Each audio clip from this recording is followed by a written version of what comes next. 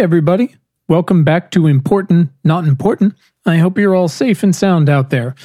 I'm Quinn Emmett, and this is the latest in our Do Better Better series of essays, crafted to help you think more clearly about the future today. If you're new to our community, these essays complement the audio version of our weekly newsletter that drops on Fridays, and of course our critically acclaimed conversations with diverse interdisciplinary humans working on the front lines of the future. We're grateful to have you as part of our community, whether you've been here all along or you're new here, working alongside us and all these incredible humans on the world's biggest problems and opportunities. This is truly science that'll make you feel good. Two quick reminders. You can get these essays, our newsletter, and more in print right in your inbox at importantnotimportant.com. You can also send feedback to us at questions@importantnotimportant.com. Feel free to record a voice memo and send that right in. Today's episode is Do Better Better number 15, Overwhelm the System. We've made enormous strides in the journey against lung cancer. In 1999, there were 55 lung cancer deaths in America for every 100,000 people. In 2017, that number was down to 37. Now, this is in part a second-order effect of less smoking. In 1999, 23% of American adults smoked. Just 13% of adults do today. But we've still got a long way to go. Over 140,000 people still die every year from lung cancer. That's more than breast, prostate, and colon cancers combined.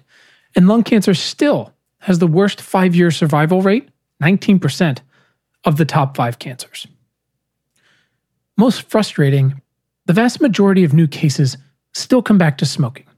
Meanwhile, a growing share of new cases, especially among women, are never smokers, which means we've got to dig deeper for causes for them, other environmental exposures, family histories, genetics. But we have undoubtedly made progress, right? We're smoking less and lung cancer deaths are down. But why? How did we get here? And the answer lies in a combination of more research, better and different treatments, expanded testing, legal decisions, craving relief products, advertising regulations, indoor smoking regulations, taxes, and public messaging. We have made progress against this particular evil not because we have done one of those things, but because we have done all of these things. Living now in a more volatile and connected world, doing better means not only deciding what to focus on by identifying your values and skills, as we've talked about, not only asking what the commitment really looks like, not only dialing the problems down to first principles, not only attacking the symptoms, not only attacking the root causes, but doing all of it. And if the issues of our time are systemic, then we are forced to overload the system. Now, I get two frequent questions with regard to the action steps we recommend in the weekly newsletter.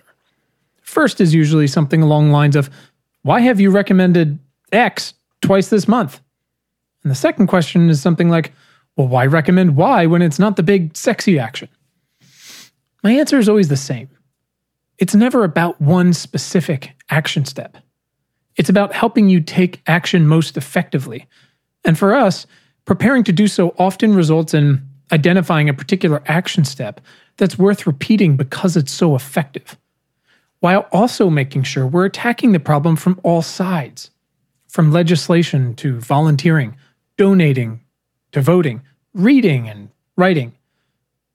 Just as our response to lung cancer and smoking have been manifold and more effective in the aggregate, so too must we approach many different problems by overloading the system.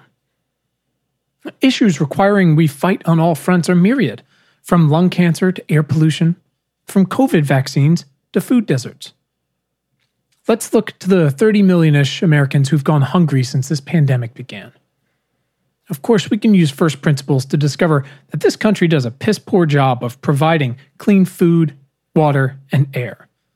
And of course, we should thus focus on electing people who will approach these issues differently, and then holding their feet to the fire once elected.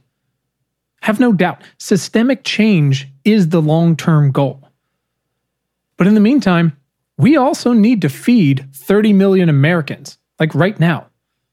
And supporting reputable organizations like Feeding America and World Central Kitchen will help do so. Now, speaking of World Central Kitchen, let's talk a little bit about natural disaster relief. Of course, we need to use our votes to elect people in our districts and states who will go to Washington and legislate the country into a transition economy. Another wide-ranging set of tasks. And of course, we need to support and activate with groups like Sunrise who have successfully pushed those same policymakers into action. But in the meantime, there's a hell of a lot of folks suffering from an increasing number of wildfires, hurricanes, and flooding, and somebody needs to feed them. Now, the same ethos could be applied to new technologies like carbon capture. Is it unproven? Unscaled? Far-fetched? Drop in the bucket, possibly? Yeah, absolutely. But we've messed this place up pretty bad. And while the number one goal, of course, is to stop burning everything all of the time, that's going to take a while. And if we really want to get back to a safe place, we need to support and scale both natural carbon capture. We need to support and scale both natural carbon capture solutions like coastal mangroves and tallgrass, but also throw private and public money at potential technological solutions. Groups like Drawdown have illustrated exactly how many different approaches we can and must take to slow, maybe one day reverse, the climate crisis. There is no single silver bullet, no one piece of legislation or NGO that's going to get it done.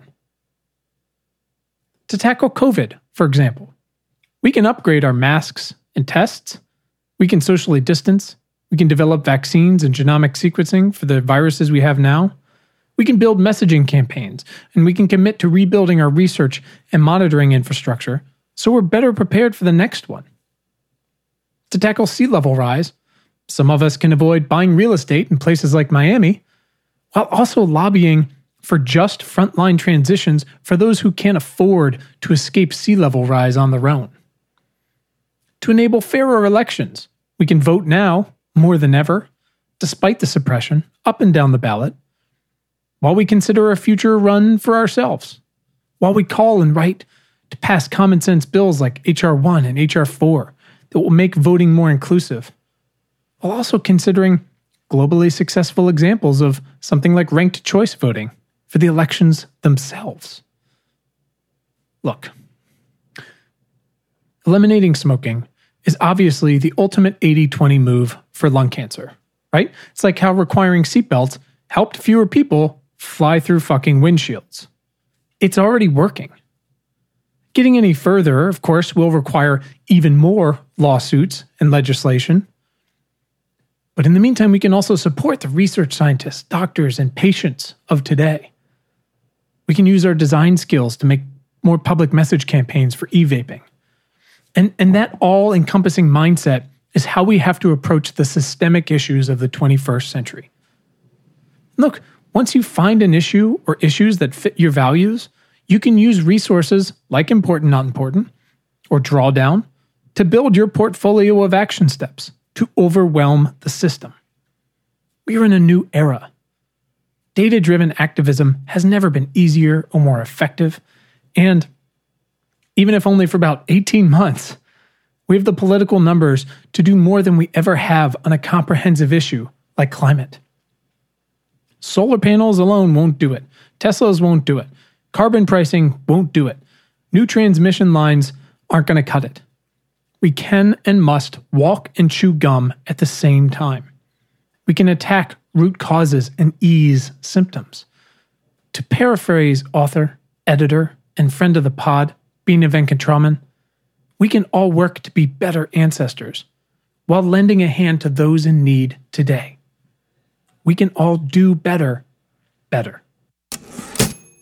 right, folks. Last thing before we go, if you're listening on Apple Podcasts, a rating and review would be awesome. Would go a long way to supporting our community and growing it.